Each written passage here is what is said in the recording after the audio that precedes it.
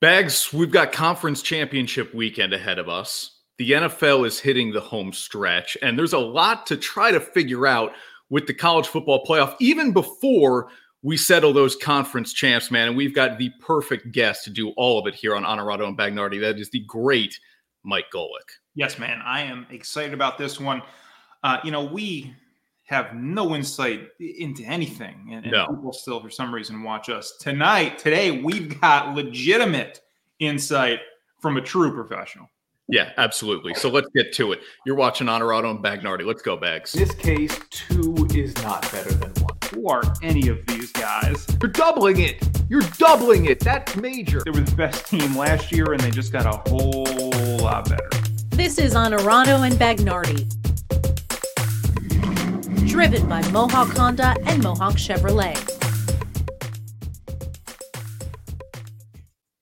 All right, Bags. And part of the open there is in reference to you wanting to expand the college football playoff, me not wanting to. We'll get Mike Golic's opinion here too. But Mike, man, it's good to see you. I saw you in Bristol a couple of years ago, and we were so appreciate you doing the show with us. How are you, man? Oh, I'm doing well. Got my quarantine beard working that I thought I was going to have to shave, but my wife liked it. So if the wife likes it, you keep it. That's kind of how that works. Yeah, that's good advice. How much are you looking forward to this weekend? Obviously, your Irish are playing against Clemson in the ACC championship game, but this is always one of the best Saturdays in any sport. Yeah, it is. I thought I was going to have to watch the end of the Notre Dame game while I was calling the beginning of the Michigan-Iowa game, but Dave Pasch and I have been calling games this year. I think this is our 4th game that got canceled, so we have not been having great luck, but it will let me just sit down and watch the championship game. Listen, it's a great thing to watch. There are, a couple of scenarios for the Final Four. I think I know how it's going to play out. Again, it's just a guess. But like I would give anybody advice, if you're not sure, just say it with conviction, and then you'll sound a lot smarter. Yeah, right. I'm curious for you personally, do you enjoy calling games more or doing sort of the, this type of thing where you can have more longer time to comment and that type of thing? Well, I mean, they're 2 totally different things. I love calling games. I called games right when I first got to ESPN, right out of the NFL. I started doing it in '95, and I did it for 10 years until 2005 when my first kid, Mike, went to high school, and I told ESPN I was going to stop so I could watch all my kids through high school and college. So then I just did the radio and TV show at that point and some studio stuff during the week. But now I've always loved doing games, always. So no matter what I do when my contract runs out at ESPN, games are going to be involved. But to your point of, doing a studio show, an NFL show where you get basically 45-second takes, radio is so much better. Radio and streaming is so much better because you can expound on things and not have to prioritize. You can get all your points in and not have to just get 2 or 5 points in.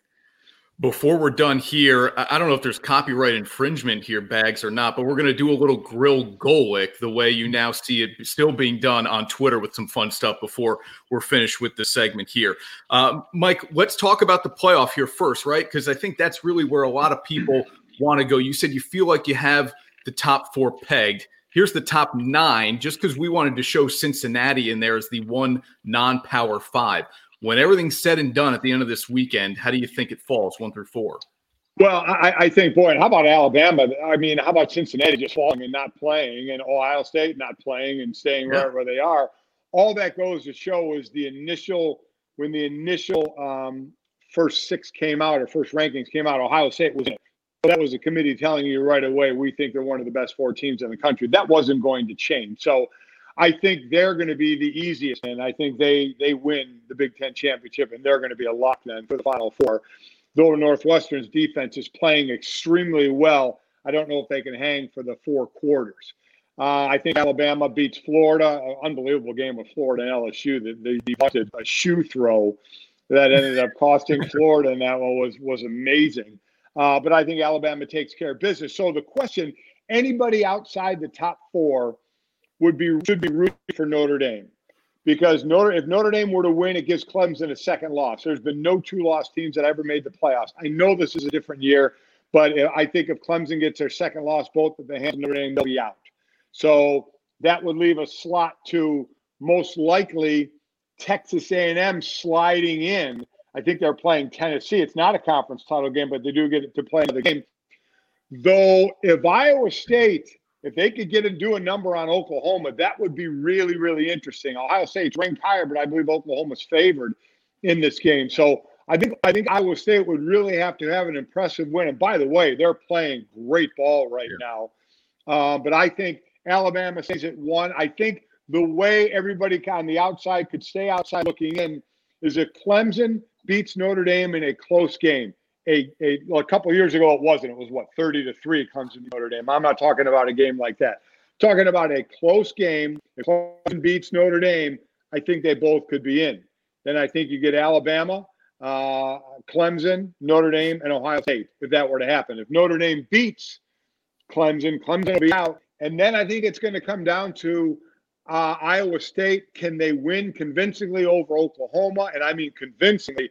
If not, I'd imagine Texas A&M is going to slide into that 4th spot. So one thing we know for sure is that somebody's probably not going to be happy with how things are determined, right? We have that every year. And we're going to have that no matter what, expanded playoffs or not. But I'm curious, do you feel like the way it is now is really where it should be? Or would you like to see a change to the playoff format, whether that be expanding it or something else? They should have expanded it this year. I mean, they had the chance. We saw pro sports expanding their playoffs for this year. I think this would have been a year. I would love to see a Group 5 team get a shot. As long as there's only 4 slots, a Group of 5 team is never getting a shot. And listen, they may go in there and they may get their butts handed to them. But Notre Dame's been in the playoffs and got their butt handed to them. Oklahoma have been in the playoffs, and it's happened a couple of times where they've gotten their butt handed to them. So it happens. I would like to see a Group of 5, a Cincinnati, a BYU, a Coastal Carolina. Get a shot. It may not end well, but I'd like to give it a shot. So I would absolutely expand it to at least 6, maybe 8. I don't think I'd go any higher than that. I thought this year would have been a nice year to do it because basically the committee handed Ohio State a slot playing 4 or 5 games less than everybody else. Why not expand it this year and give a chance to some of a Group of 5 team or other teams in the Power 5 as well who have played more games? So I think you just answered the next question here. Mike, what if Ohio State wins, but it's really close? I get that this is really far-fetched because I'm with you. They'll be in 2. But could you ever see a scenario where Cincinnati, for some reason this year, just gets vaulted ahead? No, I don't. I mean, well, unless you look at the teams in front of them. So Iowa State would have to lose to Oklahoma, right? Yep. Florida is going to lose, I think, to Alabama, so they'll be out. Georgia, their game is canceled, right? So they're not even playing. So hopefully Cincinnati plays their game, number 1, start there. But where's Oklahoma? Aren't they 10? You have the top on there. Is Oklahoma 10? Yeah. So do we not think if Oklahoma beats Iowa State and or beats them soundly, that they would probably jump Cincinnati too? So, I mean, a Group of 5 teams are screwed. They really are. I mean, you can tell the way the committee thinks. Look where Cincinnati was, and their games have been postponed, and they just kept dropping. I mean, it just tells you what the committee thinks of that. So I think the only way a Group of 5 gets in is if they expand the playoffs. So we know who you're rooting for here in the long run. Who do you see ultimately hoisting the championship here and taking it all?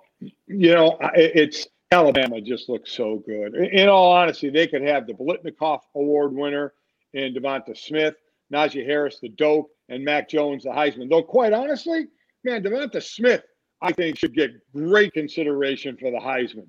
The 3 non-quarterbacks I think that should be up for the Heisman are Breece Hall from Iowa State, who leads the nation in rushing, Najee Harris, and Devonta Smith. But it won't. It'll go to a stinking quarterback. And as a former D lineman, it's in my DNA. I have to hate quarterbacks. So that award is basically a quarterback award, which is a shame. But it's hard to think of somebody beating Alabama right now. I mean, it really is. Listen, people are making the comparison of Notre Dame's defense to that of 2012, and they still got smoked against Alabama. But the one big difference, I think, with Notre Dame is their defensive speed has increased, and I think that helps them to be able to stay with the Clemsons, the Ohio States, and the Alabamas of the world. I know they beat Clemson, but They didn't have Trevor Lawrence and 4 starters on defense. I still think that's going to be maybe the best game of the weekend. I think it's going to be incredibly competitive. So I'd still have to lean toward Alabama. Ohio State, we know they're one of the better teams, but in games they played this year, they have struggled a bit, and they haven't played a lot of games, a lot of starting and stopping for them. So that doesn't help with your continuity. So if it made me pick one, it's tough not to go Alabama. People watching right now are on the Notre Dame train too, Mike. And Bags, you know where my allegiances lie. Here's a little throwback. This is me and my brother at South Bend. And Mike, you know that guy on the left there, Tony Rice, the last quarterback to win a national championship for Notre Dame. That was us tailgating with a national champ before Jimmy Clausen and Charlie Weiss beat up on Duke that year. So I've been a Notre Dame fan growing up all my life too. Listen, I think Notre Dame has a chance. I mean, Ian Book, the big question mark early in the season to me, Ian Book needs to throw the ball better. Even though I know he lost his top 3 receivers. I get it. But he's starting to throw better. He uses his legs extremely well to be a dangerous runner. The running game is going well. The O-line is one of the best in the country. And their defense is playing fantastic. So they could be there because not only do you have to have a tough defense to stop the high-powered offenses, you have to have an offense that can strike pretty quickly as well. And the way Ian Book has been playing, I think Ian Book is a great college quarterback. I don't know what kind of a future he'd have in the NFL. We'll have to wait and see about that. But what he does in college, Brian Kelly has said it. This guy just knows how to win when the situation asks for it. And he does.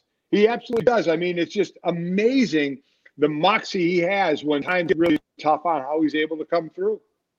Shawnee, Mike has a great fundraising campaign he's got going. We're going to get into that later on in the show and how you can help. And Shawnee, how you and I will even help as well, as we like to do when we've got guests with great causes who come on the show. Yeah, my question for you here is we segue now to the NFL. Taking a look here at the NFC. Green Bay, number 1, the Saints 2 right now. How do you like the NFC shaking out? You got Tom Brady in this conference here. Let's not forget about him. You got Russell Wilson there, the Saints now at the 5, and of course the crazy NFC East. What do you think of the NFC playoff picture right now? Well, my top 3 at the beginning of the year are the Saints, the Packers, and the Seahawks. The Seahawks defense has turned out to be pretty garbage. That's really hurting them. The Packers, I mean, it's amazing. You just keep getting on them for saying, why in the hell don't you get, Aaron Rodgers some weapons? And then Aaron Rodgers just continues to produce the way he does. He's the leading candidate for the MVP right now. I don't think there's any. I think the 3 interceptions hurt Mahomes from that individual standpoint anyway. And then the Saints, I thought would be the top team. And then, boy, they lay that egg against, Jalen Hurts and the Eagles in his first start. That was a little bit surprising. Now, they are looking to get Brees back. Oh, by the way, I think Brees over the last 2 years has missed 8 or 9 games. And this last game was the first loss without Drew Brees, which has been amazing. But they're going to get back. So I think it's going to be between Green Bay and New Orleans. Tampa Bay just can't seem to get clicking right now. I get a little tired of the narrative that Bruce Arians, criticizes Tom Brady or he's ruining Tom Brady. My God, Bruce Arians has been coaching great quarterbacks forever. Bruce Arians has been critical publicly forever. He's not specifically doing this for Tom Brady. I even sent out a mocking tweet the other day when Tom Brady overthrew Gronkowski. I said, must have been Bruce Arians' fault on that one. I mean, listen, it's everybody collectively. Tom Brady is going to go down as, in some people's minds, the greatest quarterback of all time. If some people don't think he's the greatest, he's in what we call the team picture. This guy's legacy is not getting tarnished, but he's 43. He's not as good when he was 35. He's just not. Father Time always wins. So he's missing throws. The offense isn't clicking for them right now. So it's a combination of things. I'm just amazed at the blaming of Bruce Arians that he's ruining Tom Brady. So I don't know where that they've been out of sync. So I think I'll go with either Green Bay or New Orleans at this point. I know there's the cliche, if you have nothing nice to say, don't say anything at all. Can you say anything positive about the NFC East? Here's the final road for the Giants in Washington. No, you can't. You can't say anything. Yeah, nothing. And listen, that's the division I spent most of my career in. But the bottom line is, because the other thing I don't like is the knee-jerk reaction of everybody saying, well, my God, with the record of that out of the East, they shouldn't be allowed to playoffs. Give somebody else. No, it's cyclical, man. I mean, NFC East was a great it's been a great division at times. They're down right now. They just are. That doesn't mean you start changing everything and saying, oh, if you don't have a winning record, you don't win the division. We saw Seattle do that in 2010. They were 7-9, and then they won the first round of the playoffs. So it happens. Just let it be. Whatever the record is, they win the division. They'll be the only team in the playoffs, that's for sure. There'll be no wild cards there. But it's bad right now. But does the future look better? Washington's got to get stable at the quarterback position. Alex Smith, while he come back, and that is an incredible thing, is still toward the end of his career. And we know, is Daniel Jones the answer? Is he going to be the guy? You don't have Saquon Barkley. What's going to happen to Dallas? Are they going to sign Dak coming off, a devastating injury? And then certainly my Eagles, what are you going to do? Is someone trading for Carson Wentz to take on all that money? Or are you going to have one of the most expensive backups in the world next year because of the cap hit you take if you got rid of him? So there's some definite question marks on all the teams. Which team in that division right now do you think, even though they'll definitely be an underdog, stands the best chance to maybe pull off a win in a playoff game? You know who I like amazingly is Washington because of their defense. Washington kind of took a page out of the 49ers book and are loaded at D-line where they can rotate guys around. Look what Chase Young is doing. I mean, unbelievable. But that D-line is playing extremely well. And we know that helped 49ers a lot because the 49ers weren't living on the arm of Jimmy Garoppolo. They were living on the legs of the running backs in the O-line and the defense. And Washington defense is playing well. Hopefully Alex Smith won't be out long. Alex Smith was a really good quarterback. And it's, again, still, I get nervous every time he goes out on the field, but kudos to him for it. But he's a safe quarterback as well. He can make some things happen, get a running game, and hopefully they get their running back as well. And that defense is playing well. So because of the defense playing well, that's why I say we'll give them a shot out of the East. All right, Mike, how about in the AFC? Are the Chiefs beatable? And then the backside of that is, what to you is the ceiling for the Buffalo Bills? Well, I think right now, I thought it was the Chiefs and the Steelers. And we just saw what happened to the Steelers against the Bills. They got to clean up some things. Now, drops you can clean up. I mean, because we didn't see those early, but we've seen in the last few weeks of the drops from the receivers. All we was doing was singing the praises of the trio of receivers, and now all of a sudden they're dropping the ball. So they need that to stop. But quite honestly, it's been the O-line. O-line is strong to get opening up holes for the running attack, to protect Big Ben from not moving around. Their defense has always been a tough defense, but the offense has just been sputtering at this point. So I love what the Bills do. I would say you asked me today, it would be the Bills. That would be the team that could they give Kansas City a run for their money? Because Kansas City hasn't been the, oh, my God, team that we saw last year. We've actually seen some mistakes out of Mahomes, but the talent level can't be matched there. Their talent level is unbelievable. But you ask me right now, I still think Pittsburgh can play better, but you ask me right now, you got to give kudos to the Bills and what they're doing. One team that would have a little bit of work to do, but really showed up on Monday night, the Baltimore Ravens. Do you see them at all here making any kind of push with Lamar at the top of his game? The two things that hold me back is they've been inconsistent this year. And then when they get to the playoffs, they've done nothing. Mm-hmm. I mean, literally nothing in the playoffs. Lamar is great, and what a game he had, even after bathroom run. That was the game of the year. It was unbelievable. So we know it's there, but it's not there enough on a consistent basis that I could say, okay, you're going to start in the playoffs and there'll be a wild card this year and make a run all the way through. I don't think they're that consistent just yet. All right, Bags, let's take a quick timeout here.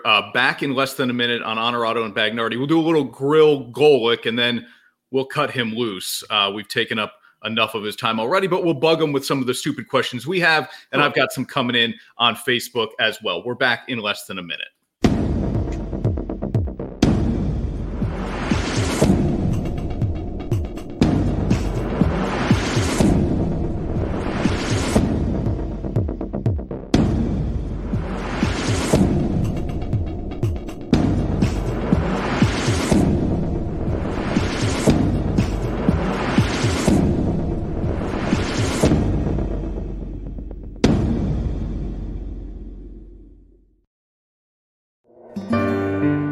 Depressed?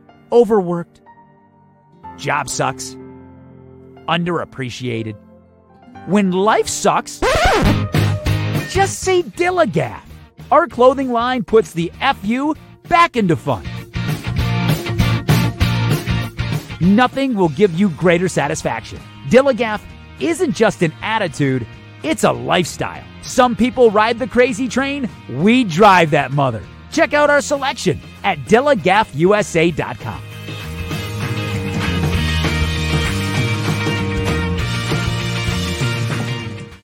Now back to Honorado and Bagnardi.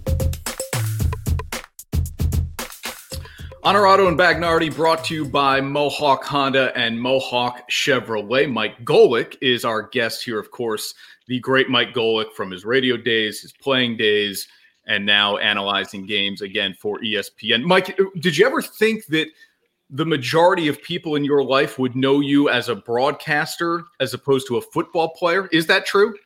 I think it is, and I hate it. One time we had Bill Curry on the show years ago, and somebody asked him, Bill, would you rather be remembered for being a great coach or a great football player? And because he was both, and he said, I've never once woken up in the middle of the night in a dreaming about how great I coached. It was always about how making a great play in a dream. I never dreamed about, woke up in the middle of the night and said, oh my God, that was a great show. It was I sacked somebody or I picked up a fumble or did something like that.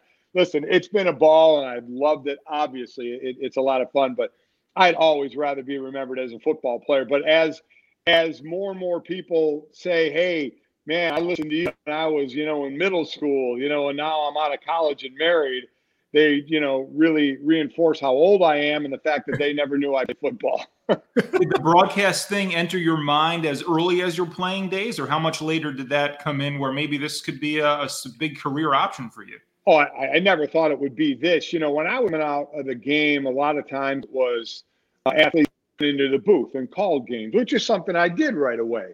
And then the opportunity to do local radio in Arizona at the time happened. So I did that, and I really enjoyed it, and it led to ESPN. I was calling college games for them. I was doing NFL. It's NFL Live now. It used to be called NFL Tonight. I was doing studio shows there, and they said, hey, we want to start a national morning radio show. You want to move here and do it? So I didn't see that coming. Again, it was just mostly we were analysts, but now, it certainly opened up where former players can do a lot more. And I was fortunate enough to get that chance to do it. Sadly, Sean and I do wake up in the middle of the night sometimes in a cold sweat, realizing our job at the TV station has not been fulfilled the way it should be done. So that's the difference between an all-class athlete and two schmucks like us. So Mike on Facebook wants to know, big fan of yours, who's your favorite teammate to play with and why? Well, most of my years were in Philadelphia, and this was also before free agency. Right. So we were all together for a while. And those were probably my favorite guys on defense. Jerome Brown, God rest his soul. Reggie White, God rest his soul.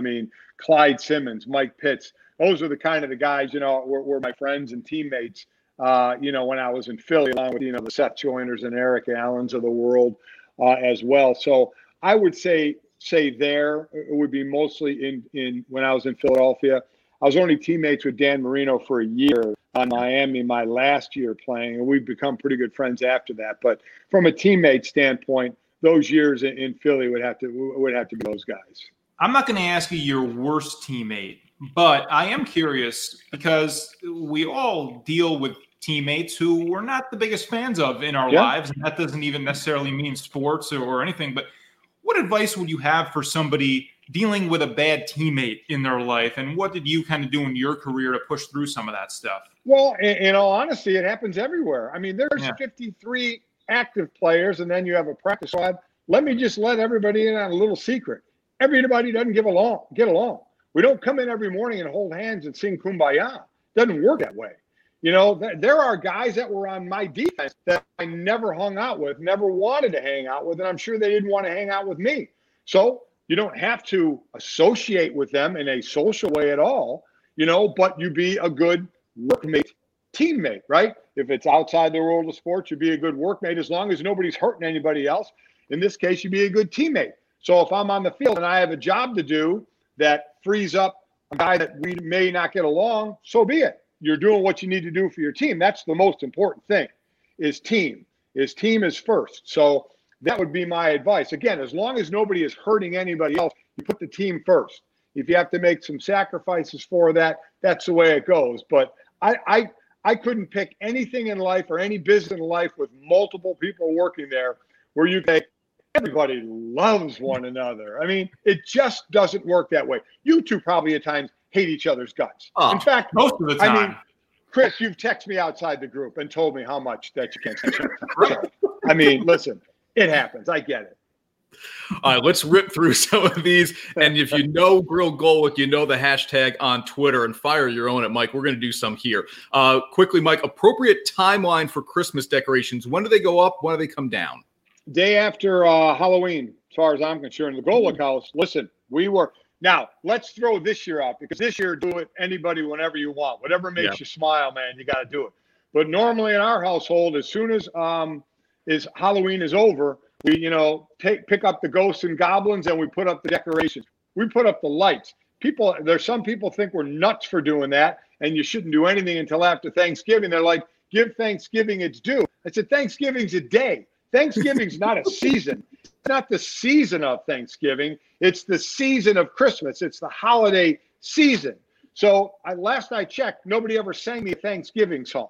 Now, I love Thanksgiving, and I eat my butt off on Thanksgiving, but I can do it around Christmas decorations and not feel bad at all. 100%. Adam Sandler did a good Thanksgiving song. Yes, well, that's true. He did. I'm not as talented as him, obviously.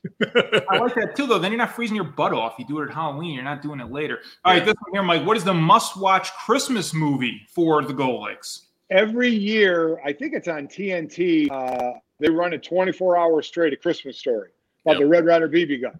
That's our show. We just turn it on that channel, and we just leave it on for those 24 hours. You can pick that thing up everywhere. I mean, the classic lines, you'll shoot your eye out. I mean, I love that movie. As a matter of fact, one time when I went home to Cleveland, me and my wife, and we went into the house. It was filmed. The house was there in Cleveland. And we took some of the kids there, and we went there, and we did a tour of it. So that was pretty cool. It has the sultry leg lamp and everything. And but that's mine. That's mine. And before anybody starts, Die Hard is not a Christmas movie, so I don't even want to get into it. I like it. Spot on. We asked your son this when we had him on the show more than a year ago now. Which seasonal Reese's is the best? You got the egg, you got the pumpkin, and you got the tree. Well, I think, now, if I remember correctly out of him, would he pick the tree because he thinks it's the biggest? Mm-hmm. I think that's the way he went. And I'm a big Reese's Peanut Butter Cup guy, so I would do that as well. I would also go with whatever gave me the biggest combination of peanut butter and chocolate, because I think that's as good as peanut butter and jelly. When you talk about, mixing and matching, those are the two big ones for me. So if the tree is biggest, I'll go with the tree. Spoiler alert, they all taste the same. Mike, what is the best thing you've watched during the pandemic? We're all locked up in our houses on Netflix and every other streaming service. What's the best thing you watched? Oh, my God. I have watched, I'm going to tell you, Schitt's Creek. Oh. Now, don't say anything. I'm still in season 6 because me and my wife are watching it together. We're not at home all the same time all the time. So I'm on like the 3rd episode of the last season. So, I mean, it is great because it's a half hour. It's hilarious. Yep. David has got to be one of the great characters of all time. I love the fact that it's a father, a son, and a daughter, in this with David and Twyla and Johnny Rose. I love it. But we watched that. My wife and I watched The Crown. Somebody told me that The Queen's Gambit is really good. Yep. So I may jump into that. I also just started the last season 11 of Shameless, which is, if anybody hasn't seen Shameless, it is the white trashiest, dirty, kind of funny show that you could watch on Showtime. It is so good, and I just started the last season of that. Yeah, Schitt's Creek is phenomenal. Oh, so good. I am actually really looking forward to the snow, so I have an excuse to stay in. I'm binging Yellowstone currently. Oh, my God. Is there anybody better than Rip? I mean, when you think tough cowboy, is there anyone better than Rip? I mean, it's just – that is a phenomenal show. Yeah.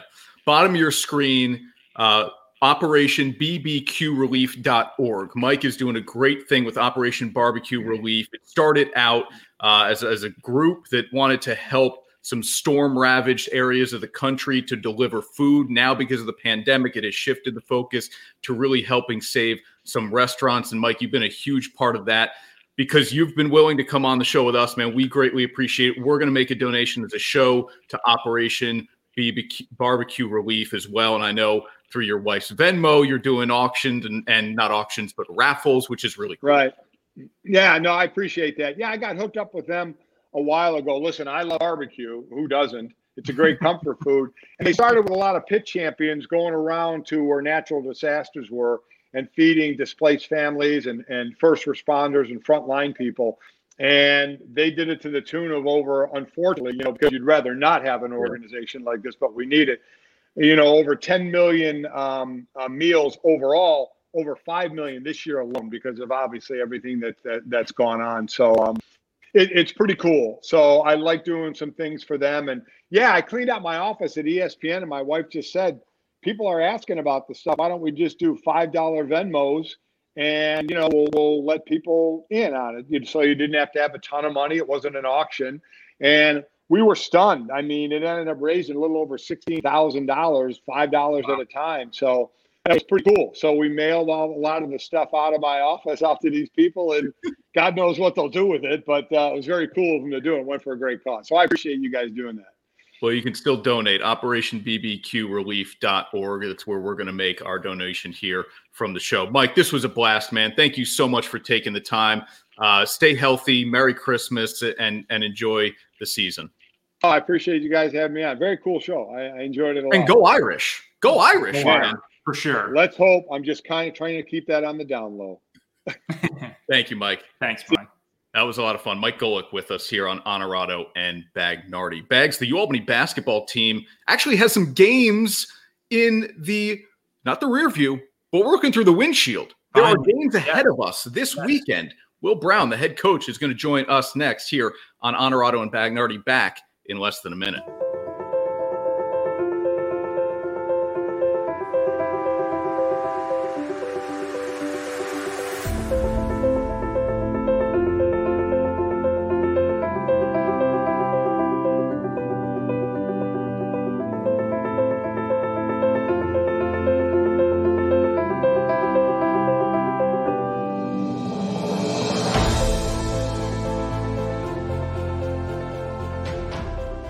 This wasn't my first vehicle, so I wanted something cool, stylish, and dependable. The process was so easy and comfortable. I lead an active lifestyle, my days are busy, and I need a vehicle I can depend on and enjoy driving. As soon as I test drove the Honda Passport from Mohawk Honda, I knew it was the perfect vehicle for me. I love technology, and this Passport has it all. I'm Cassie from Boston Spa. That's my story, and this is my Mohawk Honda, where they really do go out of their way to please you. Now back to Honorado and Bagnardi.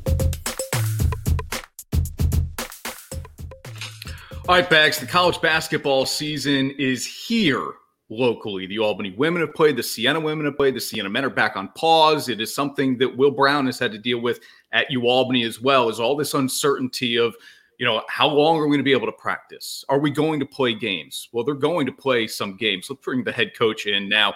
Hey, Will, it's good to see you, man. I know you've got a tight window because you've got media availability and practice to do this afternoon. So thanks for taking the time, man. No, thanks for having me, guys. I appreciate it. What does it feel like now to finally have some practices under your belt where you're going to play a game this weekend? Yeah, it's been a long time coming. I think we really didn't start until, basically the night before Thanksgiving. And we've been fortunate to get some practices in and looking forward to the opportunity to get on the court and compete against someone else. So, we have one more COVID test we have to pass, and then hopefully we get to Saturday and we get a chance to compete. looking back on everything that's happened leading up to here, what's been sort of the biggest takeaway for you with the pandemic, how you've had to deal with things, and now leading up to and preparing for a season that has been totally different from any other in your career? Well, probably the resiliency of our student athletes. I think they've been through an awful lot, and everybody wants to talk about the physical piece. We're not practicing enough. We're not going to be in shape, this, that. But I think more than anything is the mental piece. You know, anytime you're in quarantine or in a pause and these young men don't have the opportunity to do what they love to do, you know, it's tough. So trying to keep their spirits high, make sure they're focused academically, be there for them. I think we're all zoomed out at this point in time.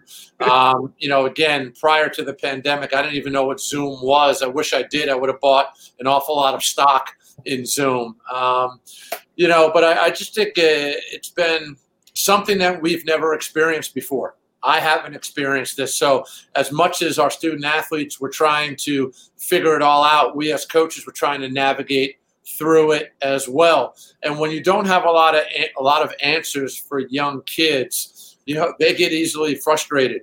And I have found myself explaining to them, as soon as I hear something, I will let you know. I just think everybody is trying to figure this out, from our athletic department to the university to the Department of Health, to at the government level. So it's been a tremendous challenge, one like no other.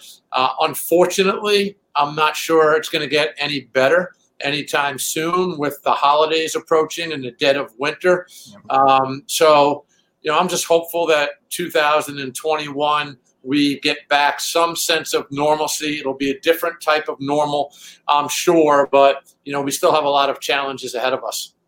All right, here's one challenge, Will. From a coaching perspective, what is it going to be like playing exclusively back-to-back games? I know you got a middle-of-the-week game coming up, but really just the conference schedule every Saturday and Sunday. You guys are playing a game. Yeah, it's different. It's a challenge. The only back-to-backs we've played in my 20 years at Albany is years ago when our conference tournament was under one roof. You win on Friday, you play on Saturday, or a holiday tournament. But nothing like this in conference play. So it will be a learning experience for us as coaches. My staff has reached out to a couple of coaches in the Ivy League who for years have been doing the weekend format for conference games. But it's usually a different opponent on the weekend. They play one team one night, another team the next night. We're going to play the same team back to back. And I think, we'll probably do an extra day of prep. We used to do 2 days of prep for an opponent. Now we'll do 3 days of prep. We'll play Saturday, win or lose. After the game, the coaches, we've got to watch the film, break it down, what worked well, what didn't work, make the necessary adjustments, and then we have to figure out what we did well, what will our opponents do, what do we think they'll do, what adjustments do we foresee them making, and then we have to figure that out as well. The difference is, or the hard part is, we're not allowed back on the court on Saturday. So if we play a 2:00 game and we're done at 4, I can't bring our guys back at 7 p.m. and do a walkthrough. All we're allowed per NCAA rules in this situation is 1 hour max of film work after the game. So what we're attempting to do is play the game, make sure the guys have food after the game, and send them home. We as a staff will come up to my office, break through the game film, put together a good, bad edit that we can share with our players, bring our players back that night. Here's what we did well. Here's what we didn't do well. Break out the dry erase board, start showing some different things we need, the adjustments we need to make, and then hopeful that the next morning, that the game's not too early the next day, that we can get on the court and just walk through some stuff. I do think rest and recovery is going to be very important. That's what scares me about, this weekend. We're playing UMBC, who's really good. I believe they've got 7 of their top 8 guys back. They've been going since August 1st. No pause, no interruption, nothing. And will be their 7th game. and I believe they're 5-1 right now. Yeah.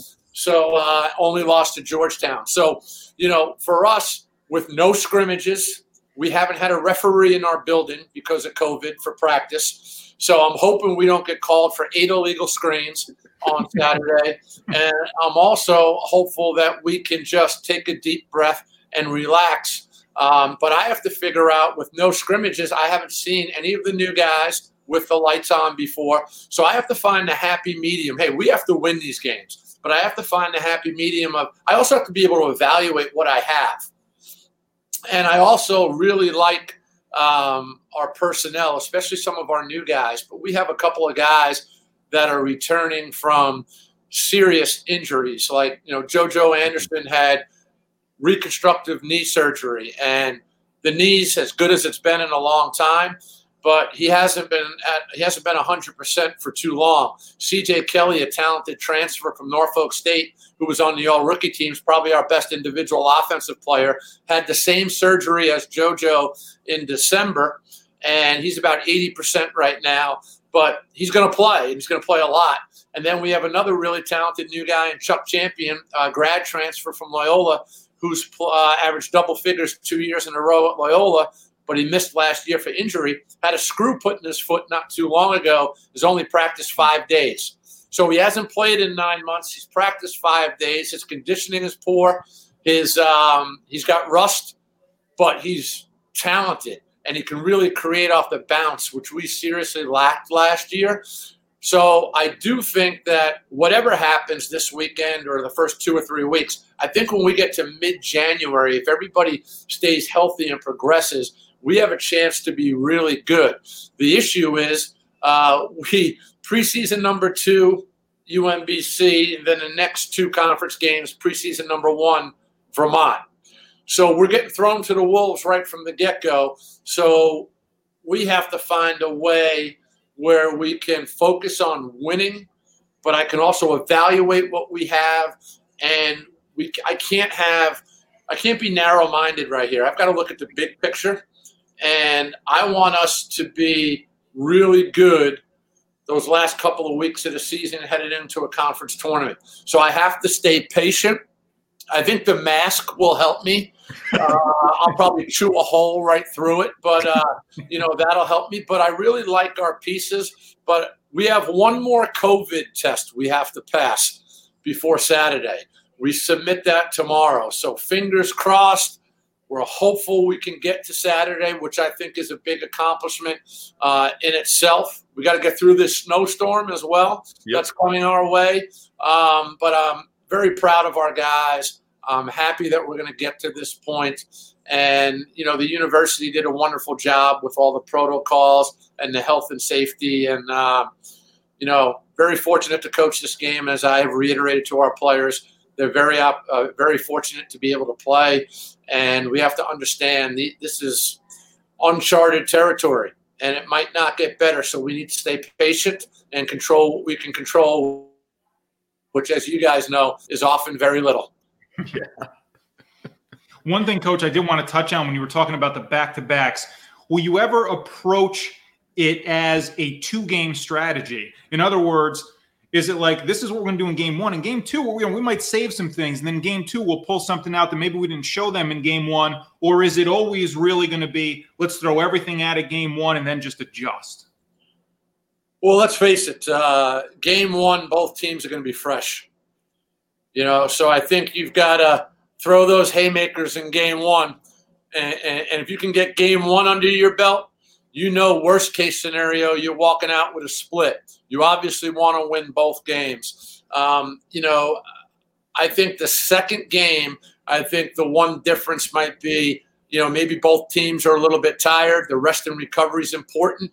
Maybe your rotation, maybe you go a little deeper. Maybe you can't play certain guys as much. But I think you have to be very careful with, not trying to go at your opponent with anything but plan A. Yeah, you have to have a plan B in case plan A doesn't work. Shoot, you might have to have a plan C. If you have to go to plan C, you're probably in trouble. But I think right now we got to win that first one. And then, like I talked about earlier, we have to understand what went well, what didn't, and how our opponents will also adjust as well. What did they struggle with based on the film, and what do we think that they're going to do to make the adjustment to have more success in game 2? So I think game 2 really becomes a chess match. It's a challenge, but we're going to learn a lot from this weekend, because whatever our mentality is going into the this first set of back-to-backs, Sunday night when the games are over and my staff and I are breaking down film, when we're done with the film, we're going to talk about, hey, what did we like about our preparation? What did we learn from our preparation? How can we do better for our guys? What adjustments can we make as a staff, even after those 2 games are over, as we head in to Vermont, which would be our next back-to-back? So I think because nobody has experienced this, it would be foolish if you just walked in to this is how we do it, this is what we're going to do, this is how we've always done it. Well, these aren't normal times, and I do think it's going to be a big chess match. The only difference is when you play a team, say the end of December, normally we wouldn't play them again until maybe late January, early February. So now you don't have that time, so you better figure it out and figure it out quickly. Trust your instincts, trust your judgment, roll with it. But again, you better, if plan A doesn't work, you better have a counter and be ready to use it. So I think it also puts a little more pressure on our players, because when you put a lot of pride and emphasis on your scouts and embracing scouting reports and all that, I think KYP, as we like to call it, know your personnel. I think the individual personnel won't be too difficult for our guys. I think as we change things up from Saturday to Sunday is where our guys need to have laser focus, and we have to do an unbelievable job, in my opinion, of explaining everything to our guys to a T, so there's no gray area. When there's gray area, our guys are going to be thinking too much, and they're not going to be out there playing enough. Coach, we've already gone over with you. I don't need the rest of the Capital Region media on us for holding you up here, and I know you've got practice as well. You had a hell of an offseason, all the money you and Jamie raised for Coaches versus Cancer and the American Cancer Society. Man, kudos to you. As we get to do this again, and I hope we will, I hope we can talk about your efforts in the Capital Region and nationally, what you guys were able to do. Go to practice, wear the mask, stay safe, be healthy, and man, I can't wait. I'll be at UAlbany this weekend covering those games. I can't wait for it. Well, I appreciate you guys having me on, and thank you for mentioning what Jamie and I, attempt to do. I think this university and this community means so much to us, and we're lucky to have the platform, and I think it's important that everybody gives back. And I think often people think giving back means money. Sometimes it does, but there's so many ways we can all give back and make an impact. So I appreciate you mentioning that. Thanks for having me on. Stay healthy and safe, and bring us some luck this weekend. You got it, man. Good luck this weekend, Will. All right, have a good one, guys. Thanks, Coach. It's UAlbany head coach Will Brown with us here on Honorado and Bagnardi Bags. Finally, some games, man. Ashley's been able to cover the Siena women. I'm going to get down to SEFCU and cover those games, which I'm looking forward to. Well, like Coach said, though, fingers crossed, right? No. Siena got really close with those Fairfield games we had to coach on the day before, and then the games didn't get played. So, and Coach said they got the one test to get through. Fingers crossed that they will. But you're right, man. It's great to have, because like we said with Coach Carm, it's like it's been back, but it hasn't been back here. We haven't had it locally. So having that feeling of UAlbany, Siena, and back on the court, it is a great feeling. And like, it's about time, man. We've got Bank on It coming up here still. We're going to react to the Giannis Antetokounmpo contract extension. I said it's not going to happen. Shawnee said it would. Yeah. It did, and it is for as much money as an NBA player could possibly sign. What is the threat Milwaukee maybe provides to a Lakers or a Clippers, or maybe even the defending Eastern Conference champs, the Miami Heat? Back right after this on Honorado and Bagnardi. I lead a busy lifestyle and wanted a vehicle with the space I need and loaded with bells and whistles. Dre was fun to work with and found a great deal for me to find new roads at Mohawk Chevrolet. And right now, you should reserve your 2021 Silverado because we can't keep them in stock during truck month at Mohawk Chevrolet. Or cash in on 0.9 financing on select 2020 models for up to 72 months right now during truck month at Mohawk Chevrolet. I'm Kimmy from Clifton Park, and that's my story, and this is my Mohawk Chevrolet, where they always go out of their way to please you. So, what does Capcom have that your bank doesn't? You'll love our lower fees and great rates, and a team of financial experts who put you first. What's not to love? We even make it easy to switch. Visit us and open your account today. And find out what it's like to bank where you matter most. Now back to Honorado and Bagnardi.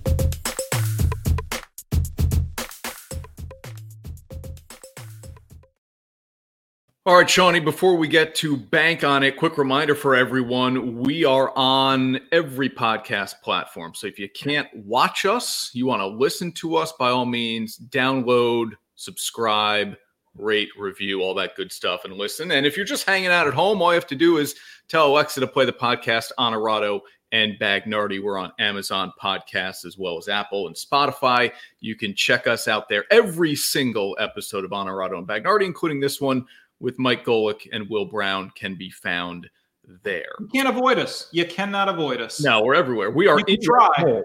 We are in your home. That's right. All right, Bags. This is something we don't generally discuss our bank on it too much before the show anyway. So we come up with them individually. And never before have they been so similar to what they are today. You didn't see this coming, and neither did I. I'm gonna let you have first crack at it with bank on it.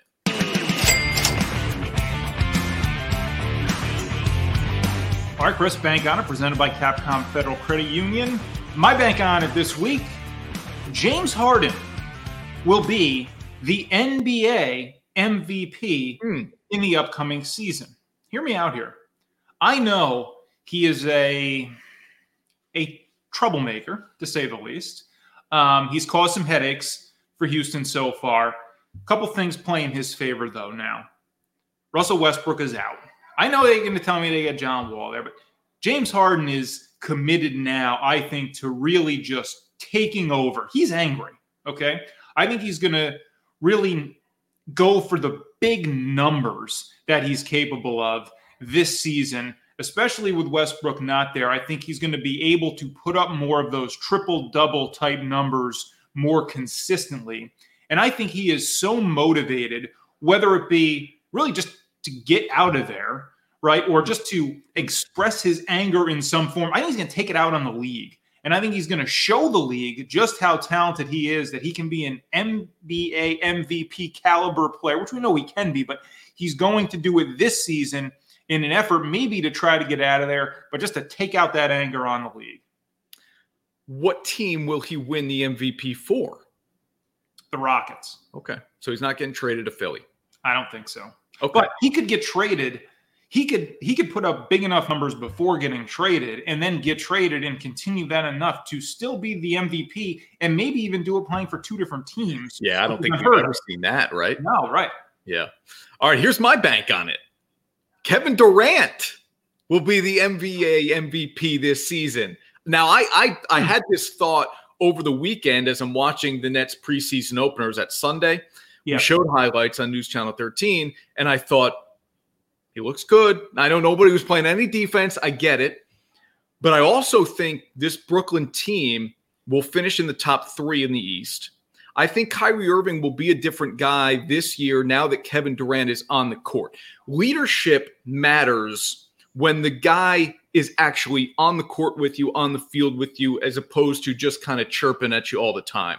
I think Kyrie, for all he has said here about not wanting to talk to the media, referring to them as pawns, and then backtracking on those words, and yes, in fact, then doing a media availability session, I think Durant's leadership power will come into play a lot more this year because he's able to be on the court, and the numbers are going to be off the charts. the numbers are going to be off the charts. He's going to be on one of the best teams in the NBA. And I think the fact that he missed all of last season, people will be reminded of just how great he is, that even if his numbers aren't better than Harden's or aren't better than LeBron's, I think people are going to realize, you know what? Kevin Durant has great value, and we're going to vote for him as MVP. Should at least win comeback player of the year, you would think. Oh, no question. But look, I love it, and I hope that's true. To your point about Kyrie, you're right. I think the leadership of Durant is going to be a big difference for them here. You saw it last season, 2 seasons ago, with Boston, where Kyrie was the number one. And when he's the number one and is that head case, that's a problem. When he was with Cleveland and he wasn't the number one, he's still the same guy, but LeBron was there to sort of keep things really on the train tracks, and they were still able to have success and win a championship. I hope it's similar here with the Nets, that Durant can be that guy, be the number one, and keep Kyrie on the straight and narrow, because, look, I think Kyrie is a guy who is beyond just that troublemaker type status that a James Harden is. I mean, I think Kyrie might have some serious problems at play, and mental health type of problems. Yep. And I just hope that as a Nets fan, that's something that doesn't flush a championship opportunity down the toilet, because this is a window now for the Nets this season and next season where you got to go get it. And they've certainly got the talent to be in that conversation. You really would hate to see it, especially when you have the talent, be that off the court stuff that brings you down. And again, I agree with you that Durant's leadership could be what prevents that from happening in Brooklyn. Before we get out of here, some comments on Facebook haven't had a chance to get to until now. Carol says the only team she's watching is the Hawks. And that's for our boy Kevin Huerter. The Hawks are talented, man. They've got a lot.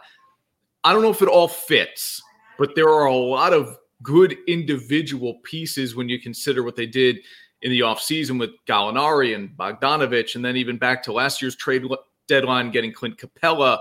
They are a loaded roster. Rajon Rondo, too, I didn't mention. A loaded roster. Is this a playoff team?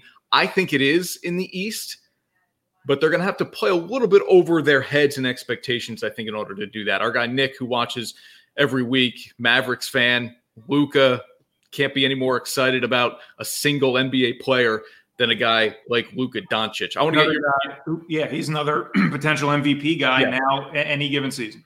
Yep. Want your take on this as a Jets fan. Our guy Matty Torres says, trade for Carson Wentz, then hold the number one pick hostage and try to get as much as you possibly can from a team like Jacksonville. But honestly, there are going to be other teams that would be interested in the number one pick for Trevor Lawrence. See what you can get, and then maybe Carson Wentz ends up growing with you as a team. Look, the number one step for the Jets is a new head coach, and I think everything follows after that. Yeah, and here's the problem with that. I think Carson Wentz still has some football in him for sure. The problem with this is if you make this move and Wentz doesn't, and he stinks, and Lawrence goes on to be what a lot of people think he can go on to be, it's an all-time worst trade, right? Yep. So you've got to be careful when you're talking about that quarterback position in particular, because that's going to be a reflection on your franchise for a very, very long time. And look, they still, I haven't given up on Sam Darnold either on the field. So we'll see. But we got to talk about Giannis, man, before we get out of here. What are your thoughts on – look, I said that this was going to happen because at the end of the day, it would come down to the loyalty of all the guys, of all the superstars out there who decide, I want to go somewhere. It's more important for me to play with somebody than it is to play in a particular place. I felt that Giannis was the one guy who maybe that would be different. Turns out, looks like that's true.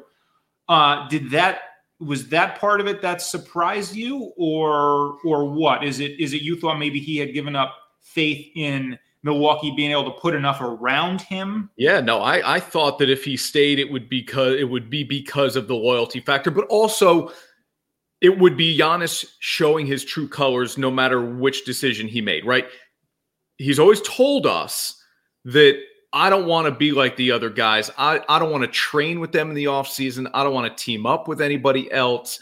I'm going to kind of not do this on my own, but I'm going to do it my own way. And so if he veered off that track, we'd say, okay, well, your words weren't as mighty as maybe not the dollar, but the championship medal that is out there. I thought if Giannis left, it would be Chris Middleton, nice player. Eric Bledsoe, he's not there anymore, nice player. Now Drew Holiday, okay, nice play. But where is my other superstar? Where's my other guy that I can lean on a little bit when I'm not able to get 30 every single night or in a key? I need that sidekick. Is Middleton really that level of sidekick where you can win a championship? We'll go back and look at the teams that have won NBA titles, Bags. And I think the Detroit Pistons in 04 or 05, whatever year it was, they won it. I think they're the only team that has won an NBA championship without multiple Hall of Famers.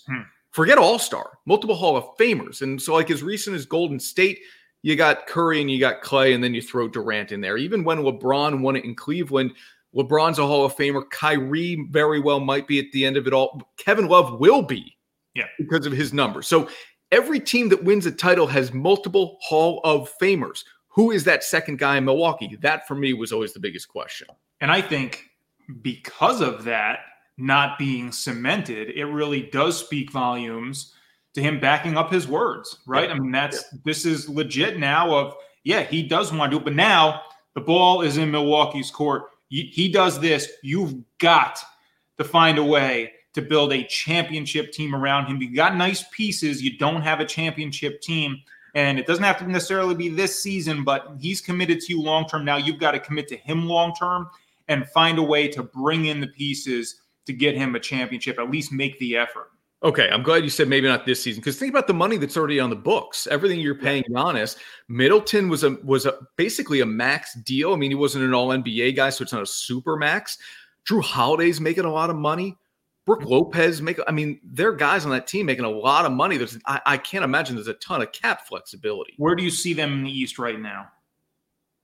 They're going to win a lot of regular season games. Oh, there's no question. They are regular season. They're a top 4 team easily. Oh yeah. They may be still the number 1 overall seed, but I don't love them as much as, I mean, if Brooklyn were playing them, I'd pick the Nets. If Miami were playing the game, I might take Miami. Milwaukee's better than Philadelphia. Are they much better than Indiana when healthy? I'm not so sure. Boston. Yeah, are they better than Boston? I don't think that they are. Yeah. Okay. I know. They're the kind of team that screams a lot of regular season wins, not much playoff success. And that's the difference when you talk about that second Hall of Famer. That's where that comes into play. You can do it with the one Hall of Famer, the big superstar, the MVP type of guy in the regular season. But to get over that hump, to win a ring, you usually need that second big guy. So we'll see if Milwaukee goes out and gets one here over the next couple of years. A doubleheader of shows today. We're back at 4 o'clock, 2 hours from now, to really dive into the NFL with the home stretch ahead of us. The Giants playing on Sunday Night Football. When did you think you would get a Giants-Browns game flexed into a Sunday primetime game? Never. But that's what we've got. 2020. You know what? 2020. That's when. Yeah, you're right. Exactly. Giants-Browns on Sunday Night Football. We'll talk with NBC's Peter King, have him react to what the Bills were able to do last Sunday night against the Steelers. Also look ahead to this Sunday night and everything going on in the weekend ahead in the NFL. So we're back in 2 hours on Honorado and Bagnardi. Thanks for hanging out, everybody. We'll see you then with Peter King. See you, Bags.